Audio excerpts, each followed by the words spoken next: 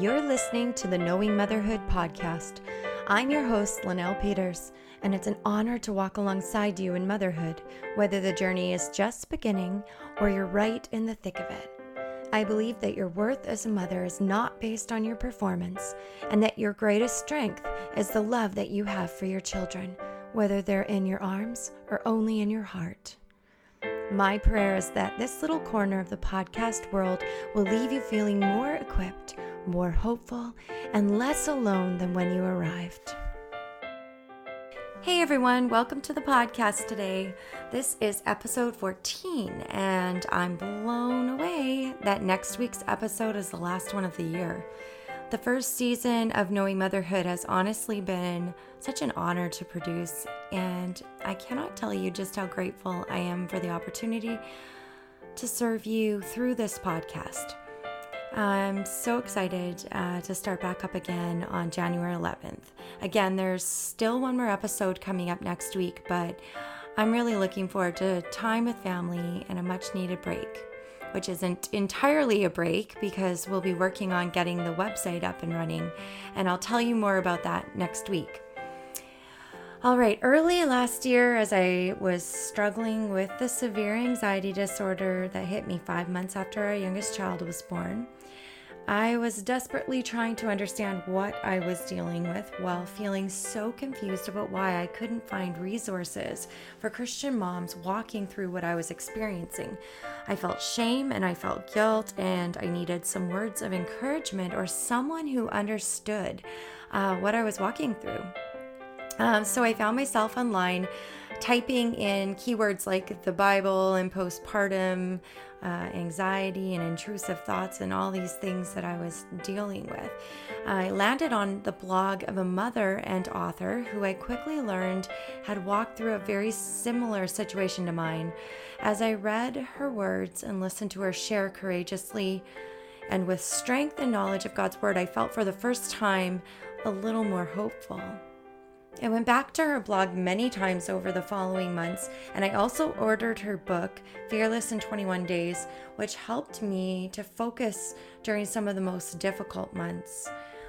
My guest today is Sarah E. Ball, a mama to 5 kids and a mental illness survivor who is allowing God to use her painful experience to help so many others find freedom from anxiety.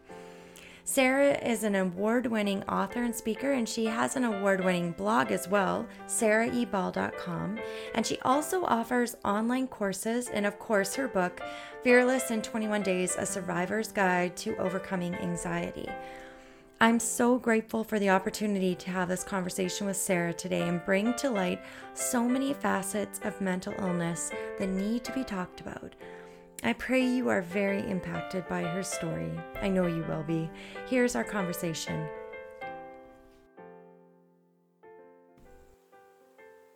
Hey, Sarah, welcome to the podcast. Hi, thanks for having me. Yeah, it's wonderful to have you today. I really know that this conversation that's part of our maternal mental health series is really just going to be, I think, essential in helping so many women to maybe understand a little more about what they're dealing with, or to just have more insight into helping other women in their lives. Yeah, and you've got a story that I know is going to just really speak to the hearts of a lot of people. Yeah, I'm just thankful that you're here. Thank you. Yeah, I'm really happy to be here and really glad that you're talking about this. I think it's really important. So I appreciate you inviting me into this discussion. I think it's really important. Before we talk further, I just wanted to share how I was hugely impacted last year while I was battling severe perinatal mood disorder. I came across your blog, and your words of encouragement and even just the strength in which you shared really impacted me, and I really believe God used it to keep me on track and to keep me hopeful and encouraged that I would reach a place of recovery.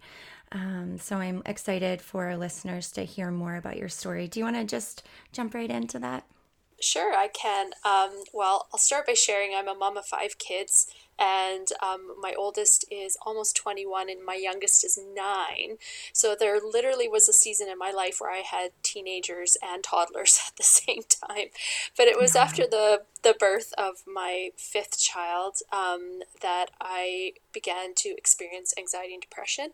I wasn't somebody who ever felt like I experienced it before. I was a bit of a kind of suck it up, like just stop feeling sorry for yourself, move on, like, Mm-hmm. what are you so worried about? Like, I just really, it really was not something that was an issue for me.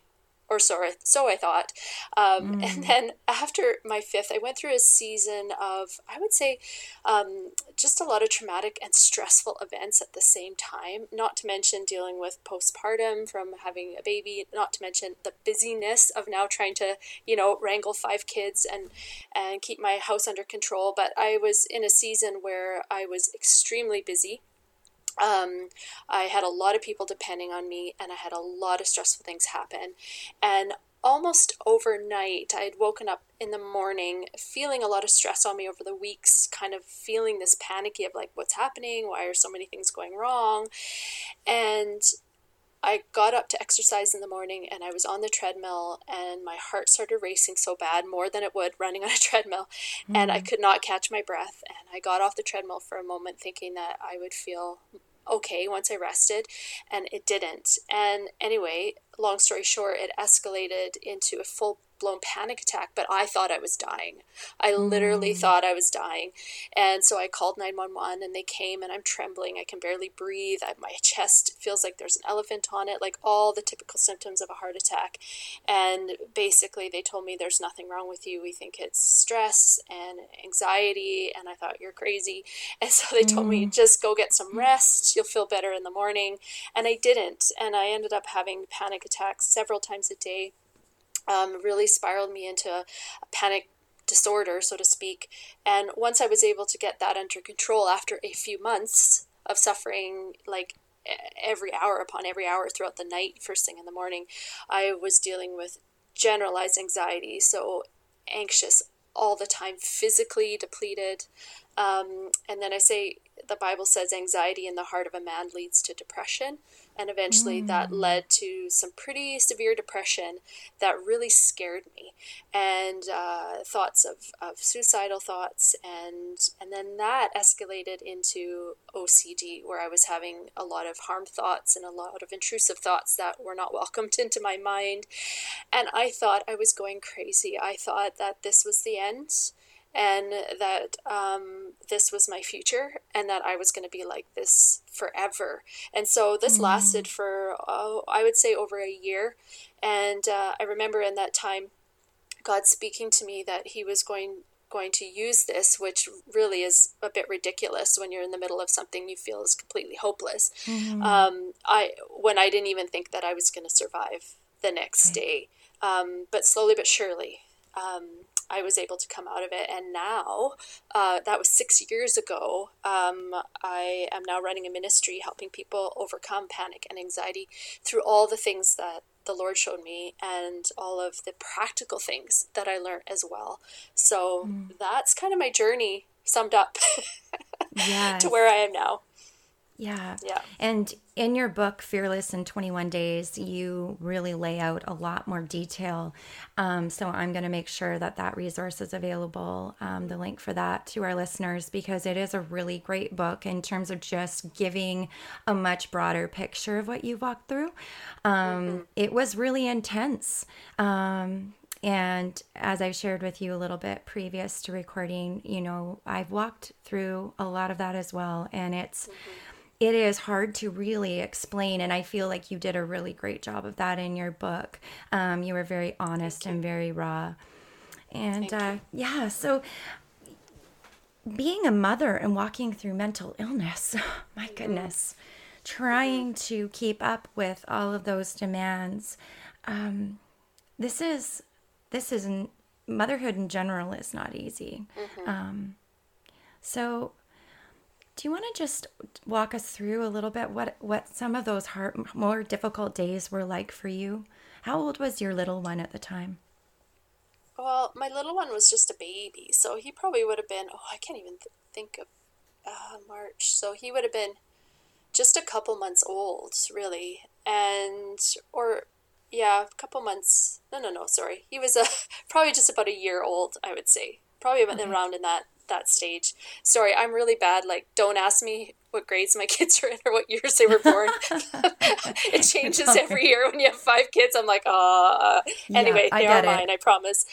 But the scary thing for me was that I was so severely ill that I could not care for my children.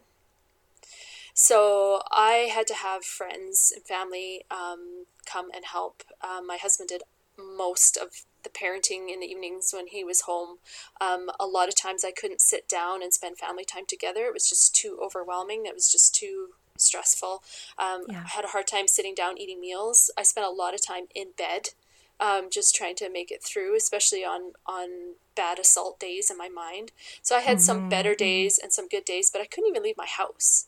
So I could not resume parenting as normal. It was as if the one way that helped me to get through it without feeling so guilty, it was as if, I had a very serious illness that kept me bedridden, right? And there was only Mm-hmm. so much I could do within that, the strength that I had. And so even though this was mental illness, it was affecting me physically.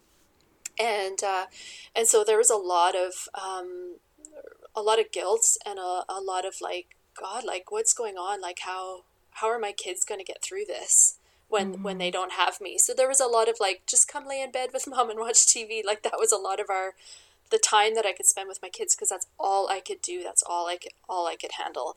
Yeah. And so really, my life was put on pause. My parenting was put on pause, and it was all hands on deck to support my family at that time. So Right. extremely Right. difficult. As I began to recover, and so I was having good days and bad days. There was I could see that it took a long time for my family to recover as well, especially my husband, and tiptoeing around me, being nervous to put too much on me and that kind of thing. And so eventually I Right. had to start speaking up and saying, I'm good. Like, I got this. I Yes. need to be able to do this, right? Oh, And yeah. so that took some time, and that was hard to watch my family go through that. But I feel like the stuff that I'm able to pass on and teach them now as they go through their own journeys, is invaluable. So, yeah, Yes, it wasn't easy. absolutely. No, Hmm. no.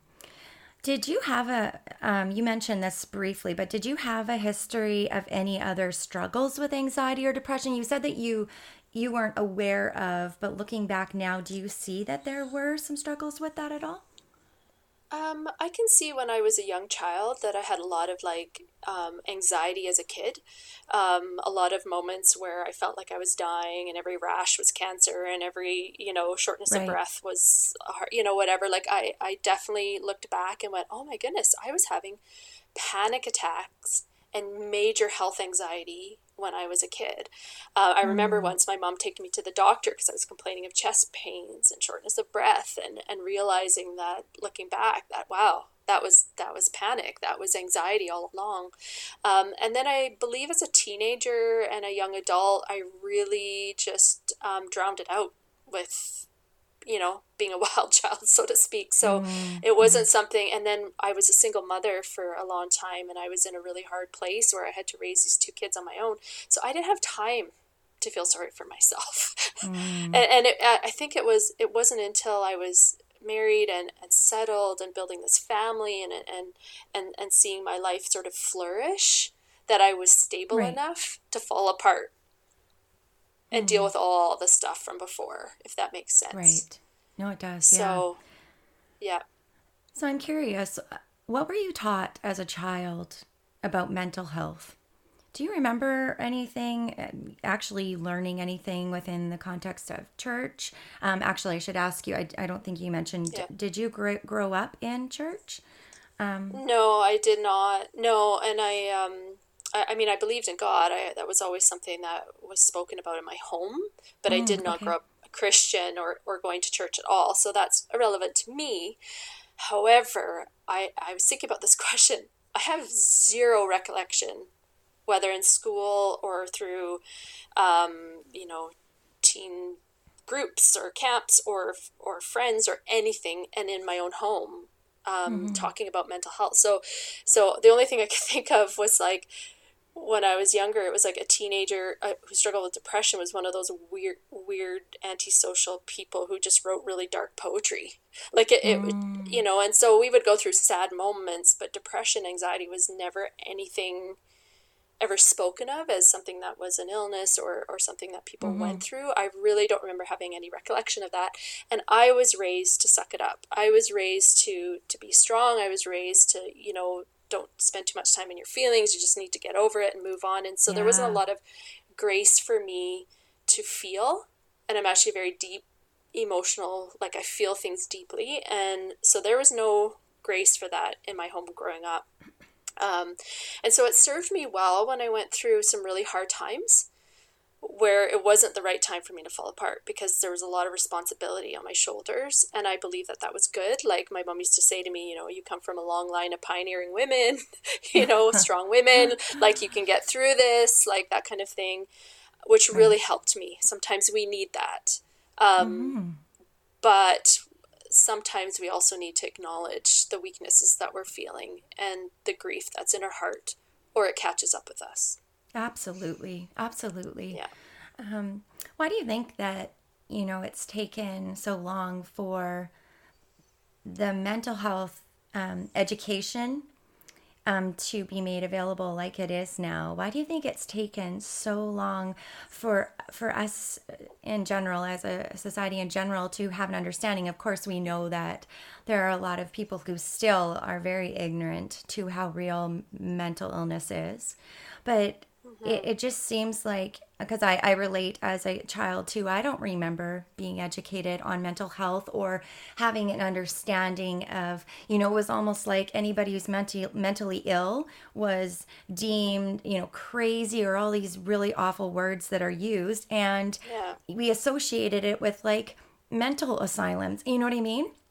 There was almost like this extreme, there wasn't this normalization of it being an actual illness. So I'm just curious, what are your thoughts on why that has taken such a long time to become more public knowledge and not so taboo, you know, to talk about? Well, I mean, it's a big question. I think that culturally it wasn't acceptable, because you think of, like, we're the first, which is funny because we're the first generation to really begin speaking out about this in a more open way, but we're also the first generation. I'm not saying that we haven't gone through our stuff, but we're the first generation as a culture who hasn't been going through traumatic situations as a society. So if you're thinking about like World War I and World War II, and how many men and women were affected during that time, and there was no grace for falling apart or The admitting PTSD you were referring to.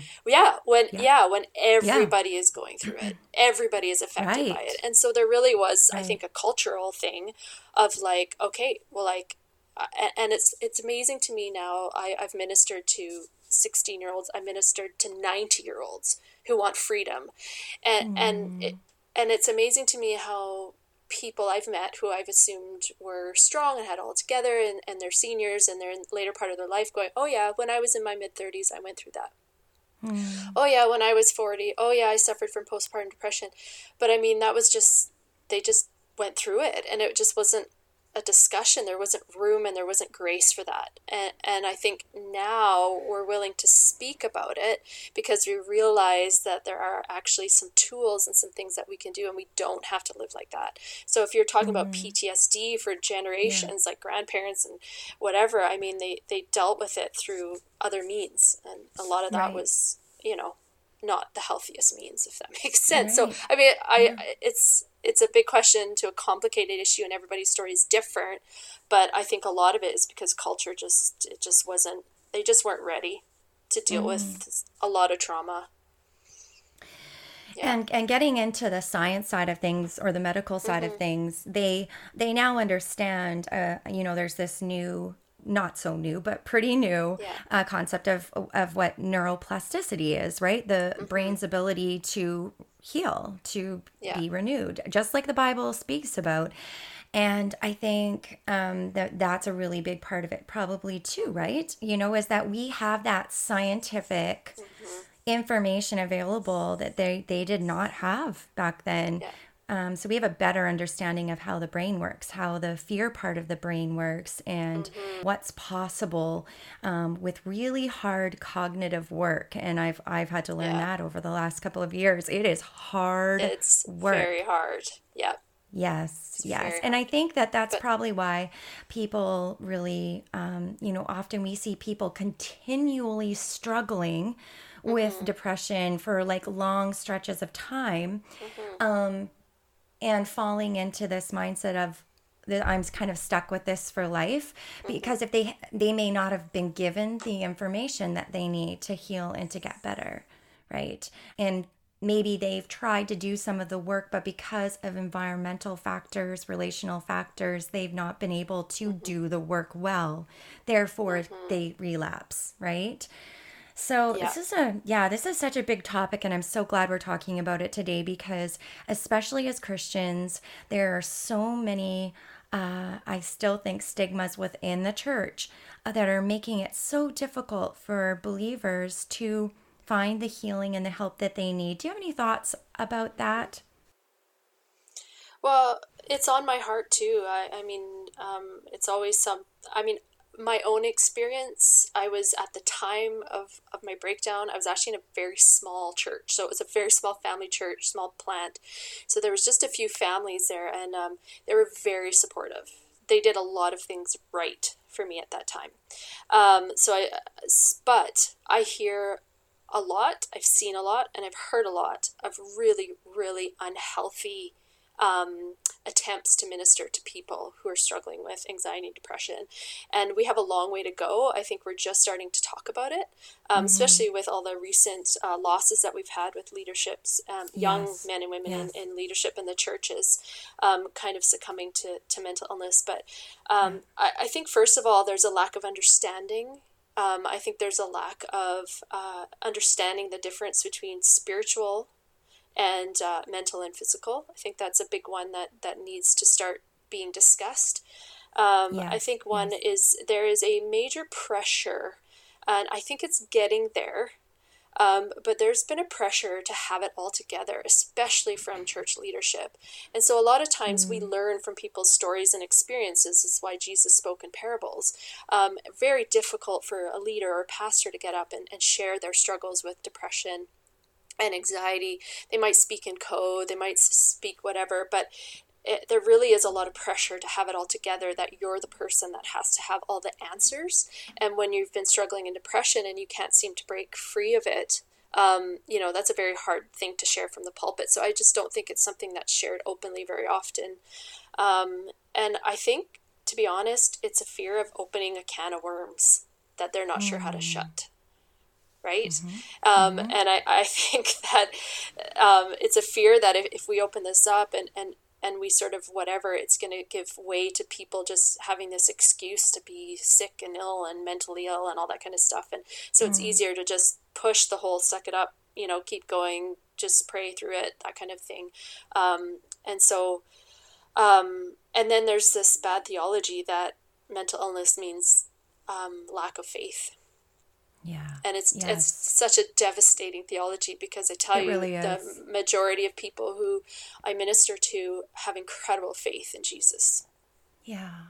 They really, really do. Their leaders, their mentors, their Sunday school leaders, their mothers, their teachers, that these are people of influence. They're not people who just sit there, living in a dark room feeling sorry for themselves the whole time. Like, these are people who are seeking with all their heart to please the Lord.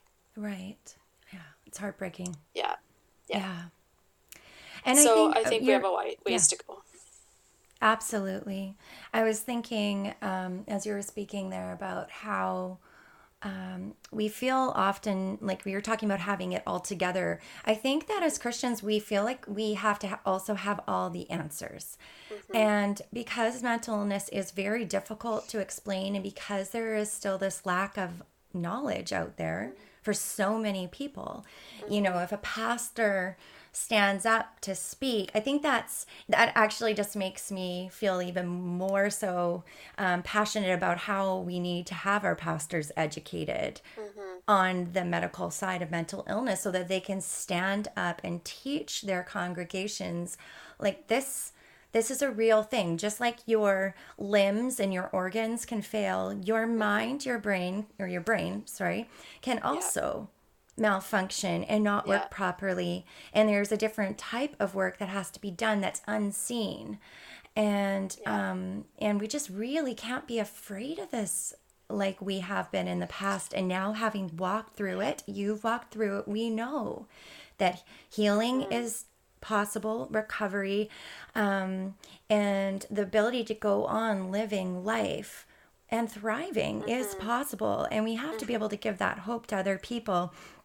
And we know that there are a lot of things that still happen in daily conversation that really, I think, prevent this conversation from happening in a good and healthy way. Like people using the words, oh, my anxiety is so bad right now because of this happening. Oh, my anxiety, they'll use these words flippantly, or, the phrase, I'm so OCD.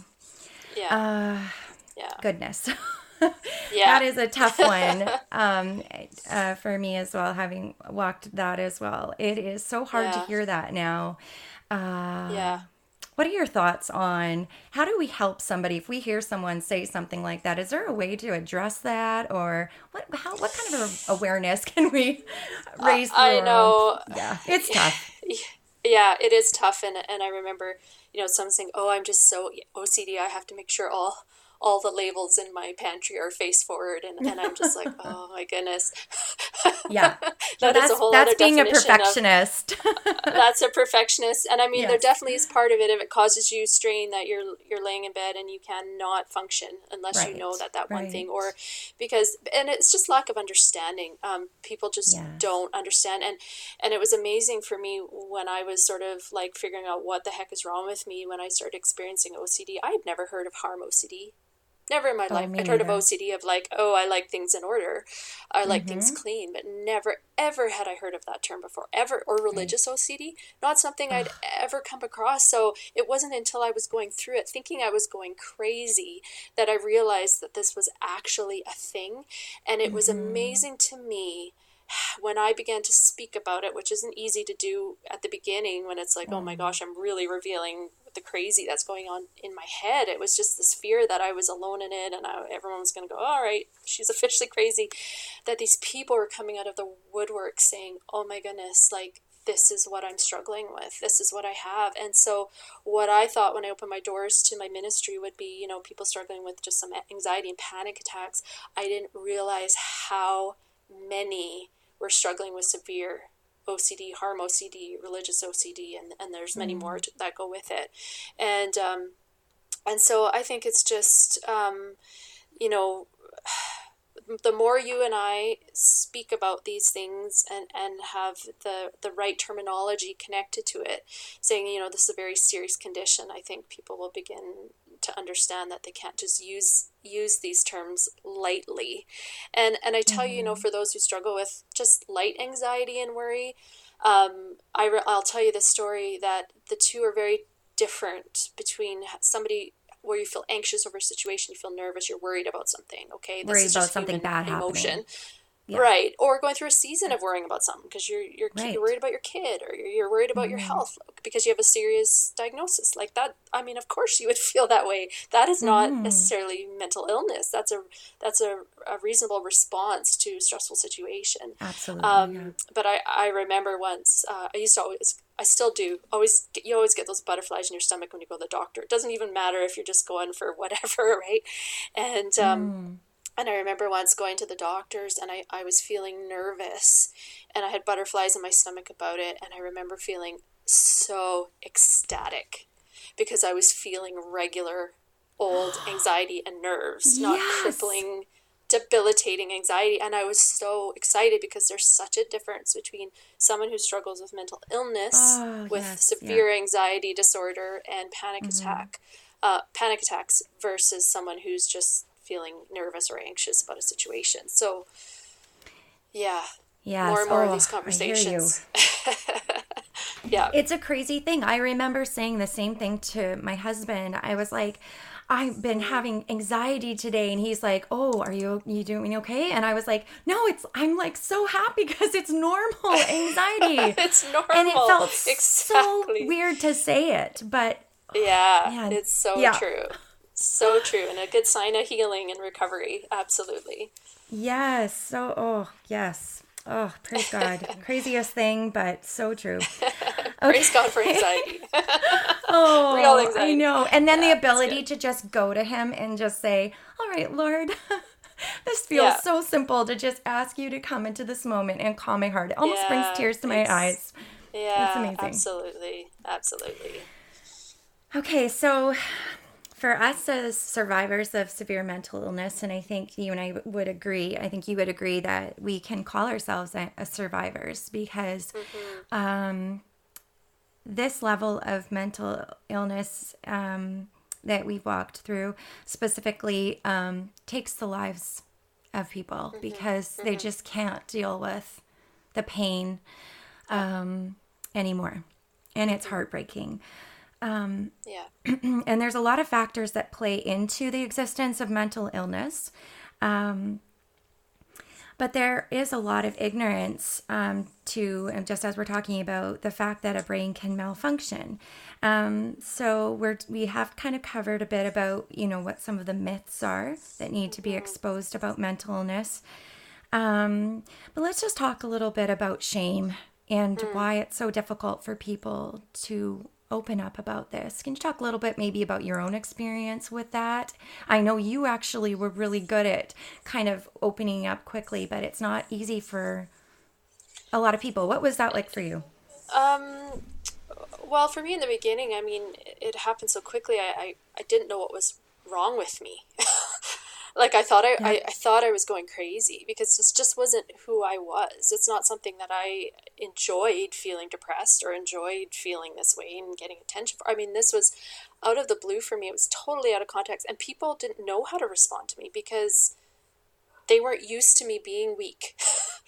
And so it was interesting how a lot of my relationships shifted because all of a sudden I was the one in emotional need, and I had realized how much I had established myself with my community and with not a lot of support. Like I of course I had my husband and my pastors and a few people, but there was actually a ton of people I didn't realize who drained from me all the time because when the tables were turned, they ran for the hills. They didn't know how to deal with it, and so for me, a lot of that shame was just like, oh my goodness, I've been doing all the right things. I read my Bible every day. I pray every day. I listen to worship. I love the Lord. I do my best to be good, and I go to church and I serve, and I have a loving husband. Like what is wrong with me? What to the core of me is so flawed and broken Right. and not good enough that I'm suffering? Like that was a big part of it for me.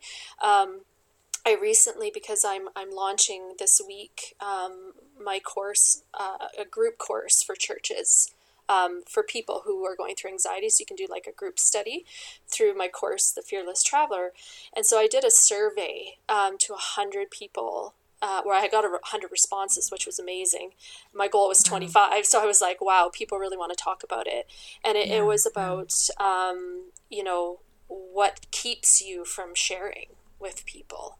And one of the big things that came up, because I said a lot of people who are struggling with this, they're not the poetic brooders. These are leaders. These are like I heard so many stories. Like, I'm a Sunday school leader, and I run this ministry, and I do this, and I've been the support for people. Like, but I've gone through a season of traumatic events, and all of a sudden I've been sick with anxiety, and one of them was, I'm afraid that if I go forward and tell the leadership or the pastors of my church or get support, that I'm going to be disqualified from what God's called me to do. Right. And that's a big one that I've seen coming up. And I was like, oh, wow. Like, it's giving me goosebumps just thinking about, like, all of a sudden they're feeling that they're disqualified in their calling. They're disqualified in being a leader.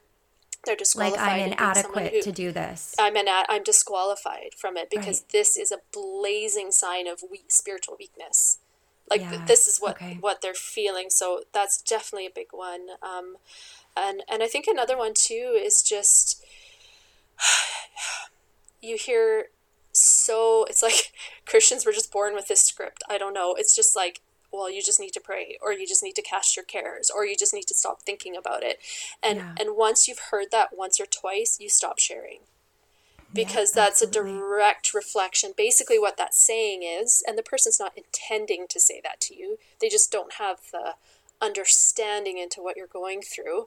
But what it's speaking to people that are going through it is, you are weak, you're spiritually weak. And I think as far as within Christianity, that is the biggest shame issue, is I'm disqualified now, and I'm spiritually weak, my faith isn't strong enough, and it could not be further from the truth.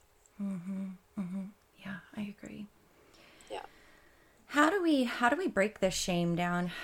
What are, for the listener right now who is battling intense shame, and I'll just say and acknowledge this for those of you who are listening, that I have battled intense shame, and I still have days right now as I'm in recovery where I really feel it heavy, but I've been equipped now using God's word, and the knowledge, the cognitive knowledge that I have to come against it very quickly and to say no, and I can shut it down quickly. But when you're in the middle of it more, it is really, really, when you're in the thick of it, it's hard to just shove off that shame, that feeling of shame, of unworthiness, of, I am bad, which is essentially what shame says, right? To us. How can a person who's right in the middle, where do we start to break the shame down? Well, the first evidence of shame that we have in the Bible, right, is Adam and Eve. And the first thing they did was they stayed silent and they hid. And I think that's the definite knee-jerk reaction that we have when we're going through this, is to hide and to stay silent. And I'll just share this quick story with you. I remember once going to a women's retreat, and it was a resting retreat, go figure, which was amazing. So it was like 3 days of no agenda. Can you imagine? No agenda, no kids. You didn't have to get up at 7 for Bible study. You didn't have to sit through bunch of people talking, which is great, but it was just like rest, and that was it. Whatever that looked like for you, whatever that meant, a walk or sleeping or reading your Bible, whatever, like it was just to get away. And we're sitting around one night around the fire, and people were just sharing, and in this moment of sort of vulnerability, this woman who was a leader of a big church, and she was a Sunday school leader, so she ran the Sunday school, which is a huge responsibility. If anyone's involved in that, they know. And for the first time, she hesitantly shared that she had been struggling. Now, when you are a survivor, you understand the code words of someone who's battling severe mental illness. They won't just say, oh, I've been going through this, but you get it, right? Yeah. And sure enough, without any hesitation and no judgment on the people that were there, because it was all with love and intention, but they just swarmed her. And it was like, you just need to pray more, and here's the scripture, and here's some encouragement, and here's this thing. And they were just like, wanted to fix it. And I saw her retreat, like, it's okay, all right, yeah, it's good, thank you. And I remember sitting back just watching, and then I waited for everyone to leave, and then I went up to her and I said, here's my story. And I shared with her my story. And I'm like, here's some resources, like, you're going to be okay, but like, I understand what you're going through. And she just broke down, and I know the Lord had a hand in it, because from that moment, her healing just like exploded, because she wasn't silenced anymore.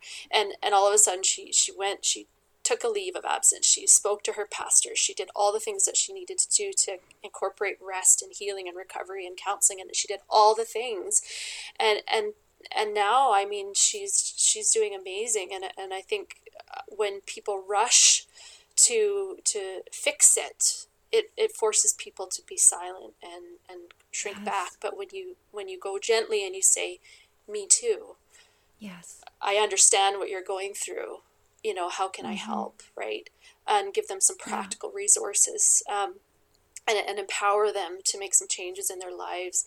And once that silence is broken, that's when healing can come in. So I really do feel that when it's hidden and it's silenced. And so I get it. For those of you who are listening, you may not have that safe environment. I just posted a thing on Facebook, my Facebook page the other day, about how healing from traumatic events and going through mental illness, you can actually have PTSD from what you experienced in mental illness because it was so scary.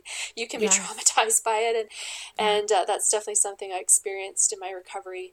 But you need to have a safe place, and maybe your church isn't safe, and maybe your close family isn't safe, but there's a counselor out there who's safe, or there's someone online like myself who's safe, or there's a friend who's safe. And so start there, and just take inventory of where's a safe place for me to share this, and break the silence, because that really is the beginning. Absolutely. And I think what you said was so essential, is that you went to her and you just simply said, I understand, and shared your story. And instead of trying to fix it. But that ability to relate is so huge. And I remember in my struggle last year, I remember being afraid for months to even go online, because I had a severe fear of developing psychosis, which is extremely which is actually not possible, but that's how severe the anxiety was. And and I think that's really common. I think that's what we're afraid of, is that we're going to lose control over our own minds because everything feels so out of control. And so you have to be able, so I was afraid to go online for months. I didn't go and research because I was scared of what I might find and what I might read, and it might be the tipping point. I was just in such a unreal place, right? Which was probably smart for you at the time, because you do have to guard what you see and hear when you're going through that, for sure. So. Absolutely. Absolutely. And a lot of things can trigger early on, and I probably wasn't as protective as I could have been then. But, you get so desperate to find out. But I remember that when I did finally feel free to do that, even just landing on your blog and feeling that ability to relate, and not just being able to relate, but also to hear the hope that that hope. Oh my goodness. That's what we need. We just need hope. That's what keeps a person going day after day after day. And so, moving on to the topic of hope, how can we offer this to others and share whether we've walked through it or not? And back to your, the campfire story with this gal, for the other women who were there who had not walked through mental illness like this, what could they have done instead of giving all of this information that really displayed their lack of knowledge, even when they couldn't, though, say, I relate, right? How can we help others to understand this a little better? I think it's such an important question, and one of my chapters in my book, Fearless in 21 Days, is for your loved ones, for them to read, and how they can help, you going through that season. And I think, especially from a Christian perspective, is to really be that ear and the heart for that person, and saying, you know what, I'm going to pray for you, and I'm going to actually, I know right now what you're, that what you're going through, you're going to have a hard time hearing from the Lord, and I'm going to commit to hearing from God for you. And that's just through encouragement and hearing the word of God for that person. As long as it's not something that's like, here, do this, do that, fear not, like all those fear not things, like trying to fix it, but encouragement that there's hope, and that he loves you, and that he's here for you. Or I was praying for you the other day, and I just really felt, that I needed to tell you that God is with you, and he hears your heart, and he knows. I think that is so incredibly important, to know that somebody is lifting up your arms during that season when you have a hard time even getting through the mental fog of anxiety and depression, and hearing from the Lord is really important. And then what can I do to help you practically? How can I help? Because this is affecting you, your family, it's affecting your ability to work, it's affecting your ability, your health, it's affecting your family. Like, what can I do to help you in this season? Do you need me to babysit? Do you need some meals? Do you need help driving your kids? Like, how can I help? And the best way to help somebody who's going through something that you don't understand is to ask them how you can help. Don't say, just call me if you need anything, because 99.9% of the time we don't. But you can Oh, say, how yes. can I help? What can I do Yeah. to help you practically? I Yes. think is Oh, important. and it's so true for Yes. loss. And I've discussed this with other guests about who have walked through loss as well, where, yeah, the last thing that you should ask is, let me know if you need any, or say, Yeah. let me know if you need Oh, anything. yeah. Because it's basically saying, you know, Yeah. I'm kind of Or only if, half here for you. yeah, exactly. Yeah. It's like, what can I do right Yeah. now? Tell me what do you need practically, spiritually, like what do you need? Yeah, ask. Yes. Yeah. And Ask. even sometimes it depends on the relationship, just actually going without permission Yeah, that's and true too. folding laundry, cleaning Yeah. house, taking the weight off. And then those meals that are Yeah. the most common form of service, often when Yeah. we walk through different hard things, those meals are so essential for a mom walking through Absolutely. this. Because sometimes by the time she reaches dinner time, I mean, again, when you're raising a family, and especially when you have young babies, by the time you reach dinner, you're often depleted of energy. When you've Yeah. been battling a mental illness all day, Yeah. Yeah. you're even more depleted. And it Yeah. feels almost impossible sometimes to get up and cook a meal for your family. And for a mother who, like me, who loves to cook or maybe doesn't love to cook but loves to take care of her family well, like she takes Yeah. great pride in doing that, it just adds another coal to the, what's the phrase, another Yeah. Like something to log the on the fire, fire. whatever. It just makes things feel Yeah. even worse Yes, absolutely. because you feel like you're failing your family. So Yeah. meals are huge. So there's just so many things that can be done, but you're right. It Yeah. has to be specific, and I'm willing to come alongside you. Do you want to know one of the things that meant the most to me last year, early on, when I was in the worst of the fearful, anxiety ridden moments, was when I finally called. It was only like the second friend that I'd reached out to because I was so scared of what others would think. And I called her because I knew I could depend on her spiritually, Yeah. biblically, to be there for me, like in prayerfully and stuff. And I very, very bravely shared some of the stuff that was going on in my head that that was causing so much fear. And she said to me, Linnell, we're going to get through this. She didn't say you're going to make it through this. She said Yeah. we're going to We're make gonna. it through this. Yeah. That's awesome. I remember just every time I think about it, it really makes me so emotional because those words said, I'm not ashamed of you. Yeah. I don't look down on you. Yeah. It's I'm really here good. with Yeah. you. Yeah. And that's so Wow. huge. And you know what? Yeah. It just made me think of a thought. When you're going through anxiety and depression, your brain does not stop.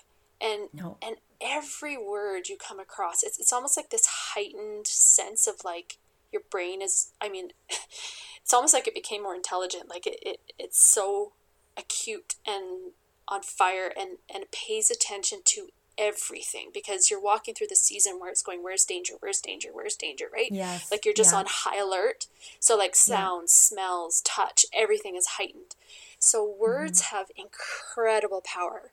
You can hear one word. I remember once going through it, and I had shared with a person, and their response, and she's a good friend and has apologized since, but her response in that moment was like, oh yeah, I remember having a friend who went through that, and then she, worst case scenario, period. Oh And I was boy. like, Oh boy. that was it. Like that sent me for about 4 more months of mental torture, was from that one conversation. Yes. And then there were times where someone would say Wow. something to me like your friend did, that became the life raft that I hung on to for dear life. And so words have incredible power. So if you are not someone who struggles Yes. with this, but people, you've had people come, be very careful with the words that you use, because people who are going through anxiety and depression are hanging on every word, the good, the bad, and the ugly. So that's Yes. just something I felt like I needed to share. No, Sarah, I think that's incredible advice. That is so good. Thank you. Let's talk a little bit about what the Bible says about mental illness, because this is another thing that is really difficult for Christians when they're going through this. We go to God's word because we know that that's where we need to look for wisdom in dealing with the hard things in life. But a lot of Christians, especially those that may not be well rehearsed in Scripture, or maybe have not spent time, studying the Word of God, will kind of they'll only know the verses like "Cast your cares on Him because He cares for you," and capture your thoughts, and all these more commonly known verses. And it can be really discouraging when you're battling mental illness, because it almost can feel like a dead end, because you feel you go, I've already tried this and it's not helping. Like, what's going on? So let's just talk a little bit about, what are your thoughts on the subject of what the Bible has to say about mental illness, and why, so many Christians do feel really discouraged about how little is available there. Well, is there very little? I'm going to have the opposite. Well, I believe that the Word of God, that the Bible, is for people who are struggling with mental illness. Like, yes. It's about mental health. It really is, because it's, and if you, this was something that God had to lead me, because it's really hard to read your Bible when you're going through it, because you have a filter of anxiety. You have a filter of depression. So I said, you hang on every word. So if it was like, and then he, smite the whole nation, you're like, right? And so you have to be careful what you read during that season, because and you have to understand it's not God, it's your interpretation, because there's this filter over your understanding at this time. So really important to guard what you read in the Bible. So I do believe in that. But so much, I remember that moment I share in my book where I had this horrible thought, and I ran to my room and I locked the door, and I literally clung to my Bible. And I just said, God, the stuff that you say in here either is true or I'm in big trouble. I am not going to overcome this. And it was through the Word of God, and without it sounding pat and like religious, it literally was, but it was God bringing understanding to me about it. Yes. Not just, if I say the scripture and over and over again, I'm going to be fixed, right? And so I think that the Word of God is for mental health. I think that there's so much in it about human frailty, and taking our thoughts captive, and how we put on the mind of Christ, and how God's perfect love casts out fear. The whole thing is laden with it, because God cares for our whole being, our body, our minds, and our spirits. And there's so many scriptures to that effect. I have a chapter in my book about scriptures that help us overcome anxiety and depression, where I break it down. And but one of the core things for me, and I think, well, just to back up a little bit, because we were talking a lot about the church, I had written down this note before our podcast that just, I really felt the Holy Spirit lay on my heart. When we open the doors to the lost and the broken, we are opening the doors to mental illness. Yeah. When you're dealing with the lost and the broken, and people traumatized who need the church, who need Christ, you are dealing with mental illness, period. You have people who have ran away from God because of trauma, and they have never grown up with the tools and the knowledge and understanding on how to cast their cares, or how to rely on something greater than themselves.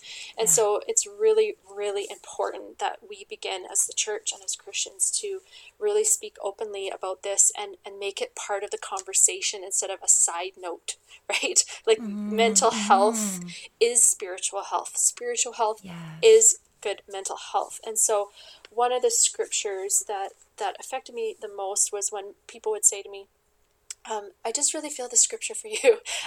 Perfect love casts out fear. And I'm like, I just got so irritated all the time, because I was like, okay, you love me. Like, what's the point? Like, it just did not resonate with me. And so, like, the Lord always leads me to sharing this, because this is biggest part of my testimony and my recovery, with all the tools and the practical things and the therapy and the counseling and the exercising and the rest and all the practical stuff. This was the moment where I was able to fall on this in any moment of mental assault. And that was understanding the love of God, understanding how he really, really loved me. And so if you're going to read the Bible for anything, don't just read it looking for ways to stop feeling anxious. Look for ways for God to reveal the love that he has for you, because nothing will set you free to the core, to the to your deepest foundation, right, where our anxiety comes from and instability comes from, than understanding the love of God. It is so, and only the Holy Spirit can reveal that. It has to be something that you seek and you go after. Yes.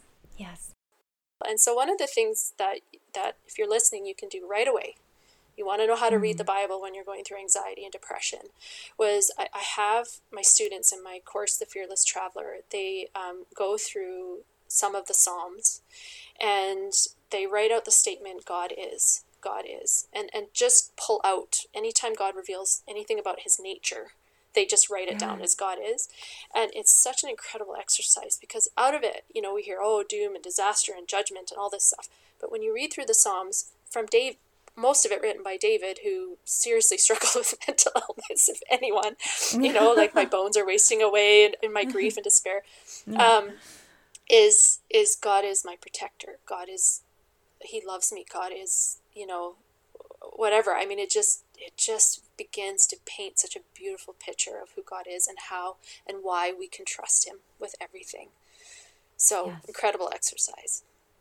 Simple. Mental illness makes us self-focused. Yes. Because we are so caught up in what's going on inwardly and in our minds.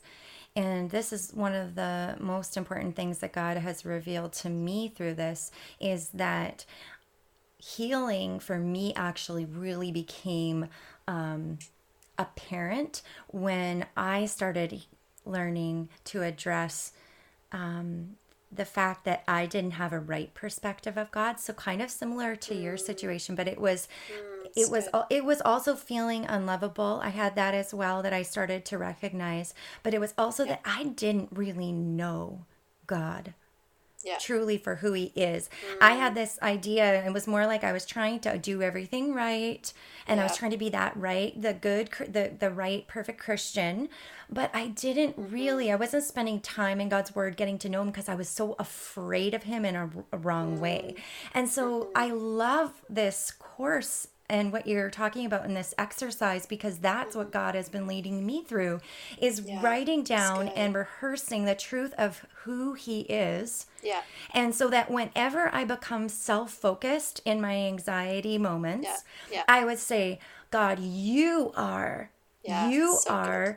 And eyes up and on Jesus, right? And man, what a difference that makes. Because the minute you turn huge. Outward, it's pivotal. It's huge. Yeah. And this is the battle. What you're doing right now is exactly the scripture, the battle of the mind, and he renews the way that we think. Yes. And so I remember that, where you get so used to, like, you have tapes, you've heard this before, you've had tapes running in your head, right? Negative, anxious tapes over and over and over again. It's so familiar to you that you don't, we don't even realize how many years we've been listening to them until they just started turning up so loud. We were desperate to turn it off, right?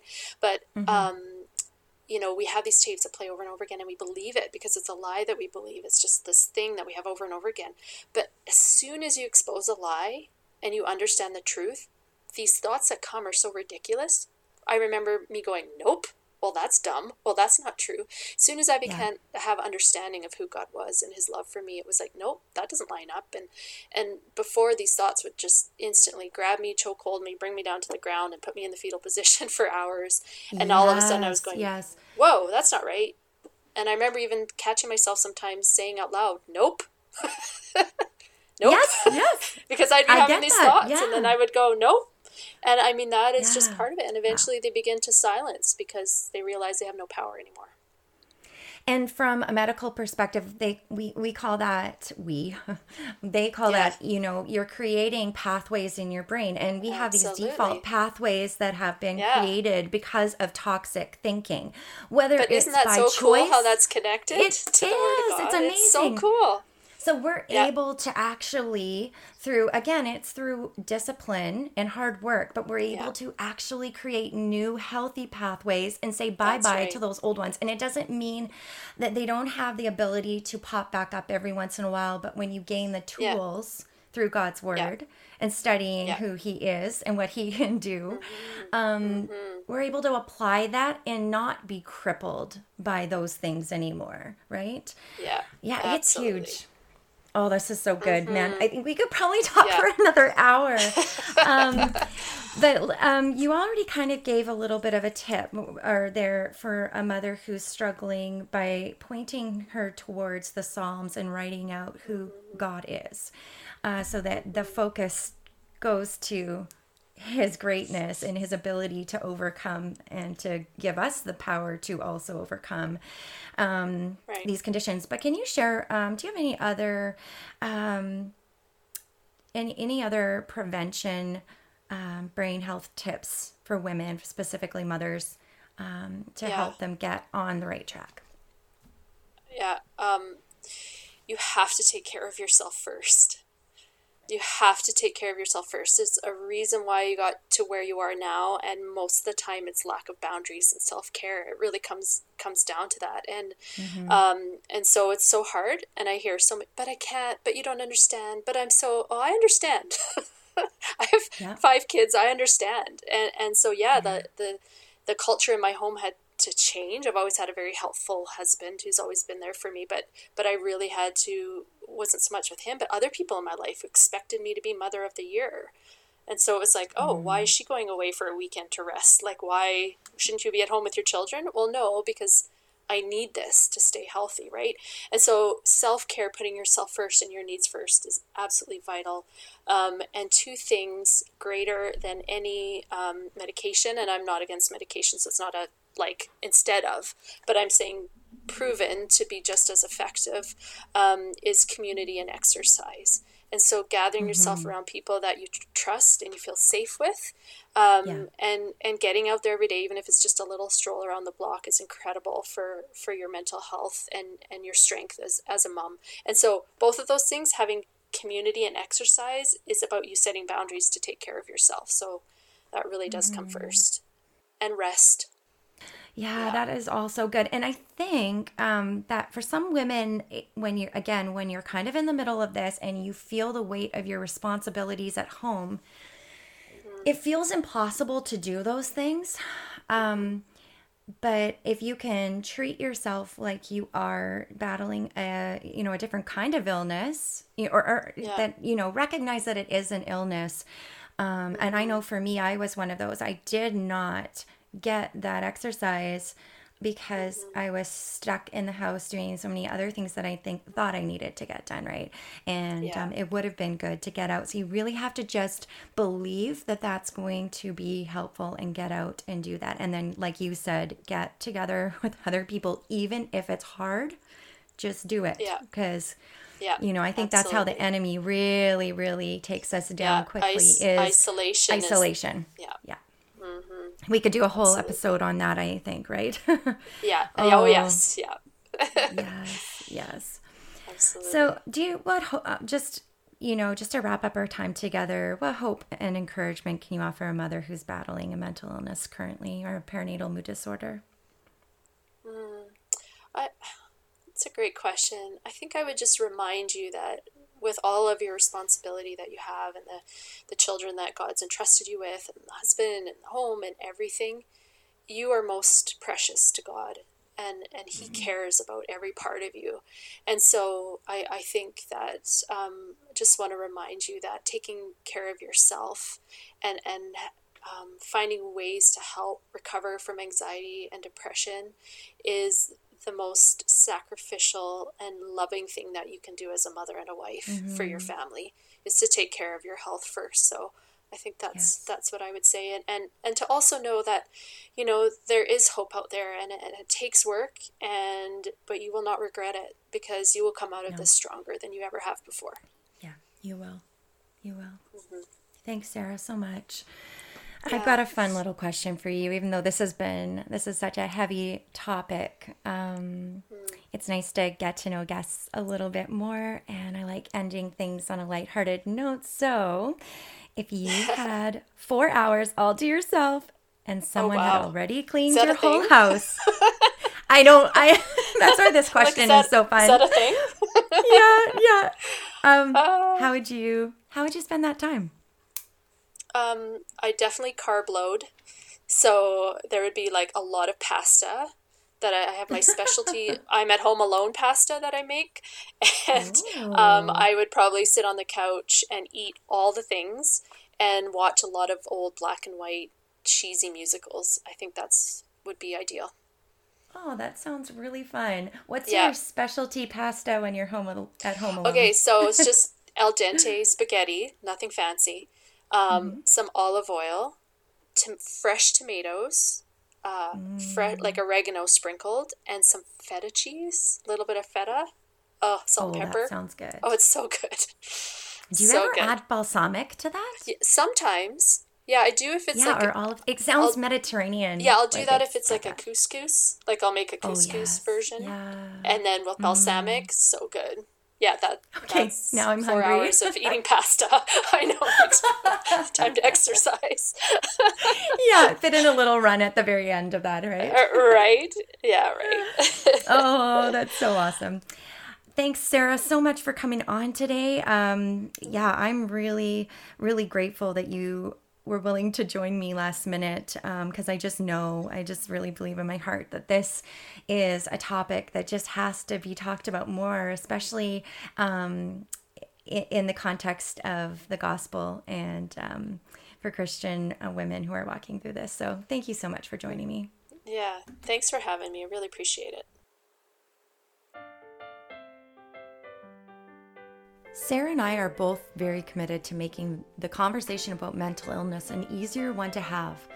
As Christians, it's our responsibility to direct others towards our loving and our trustworthy God who offers strength and wisdom through His Word, the Bible. Pointing isn't all we're called to do, though.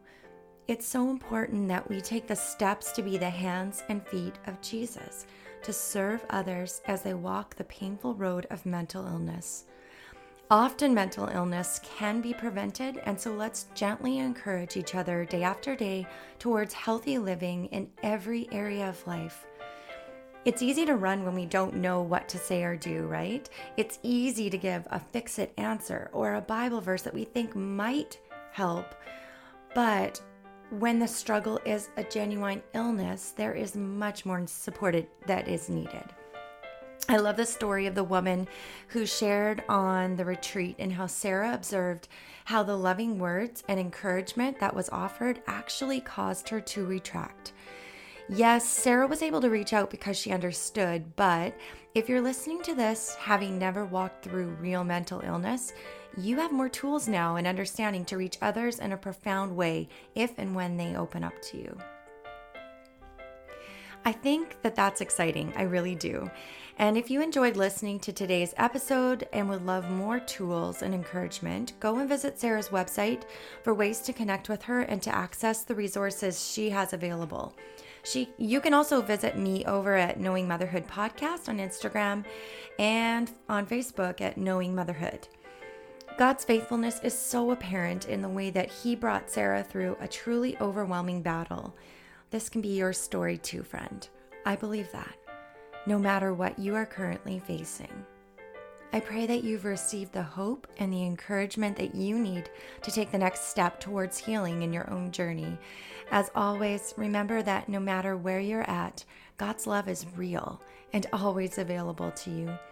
John 3:16 is probably one of the most well-known verses in the Bible, and it's also one of the most important. And in a way, it's the gospel simplified for us. For God so loved the world that He gave His only Son, that whoever believes in Him will not perish, but have eternal life. Friends, I just want to remind you again to keep your eyes up and on Jesus today. And I'll see you here next week.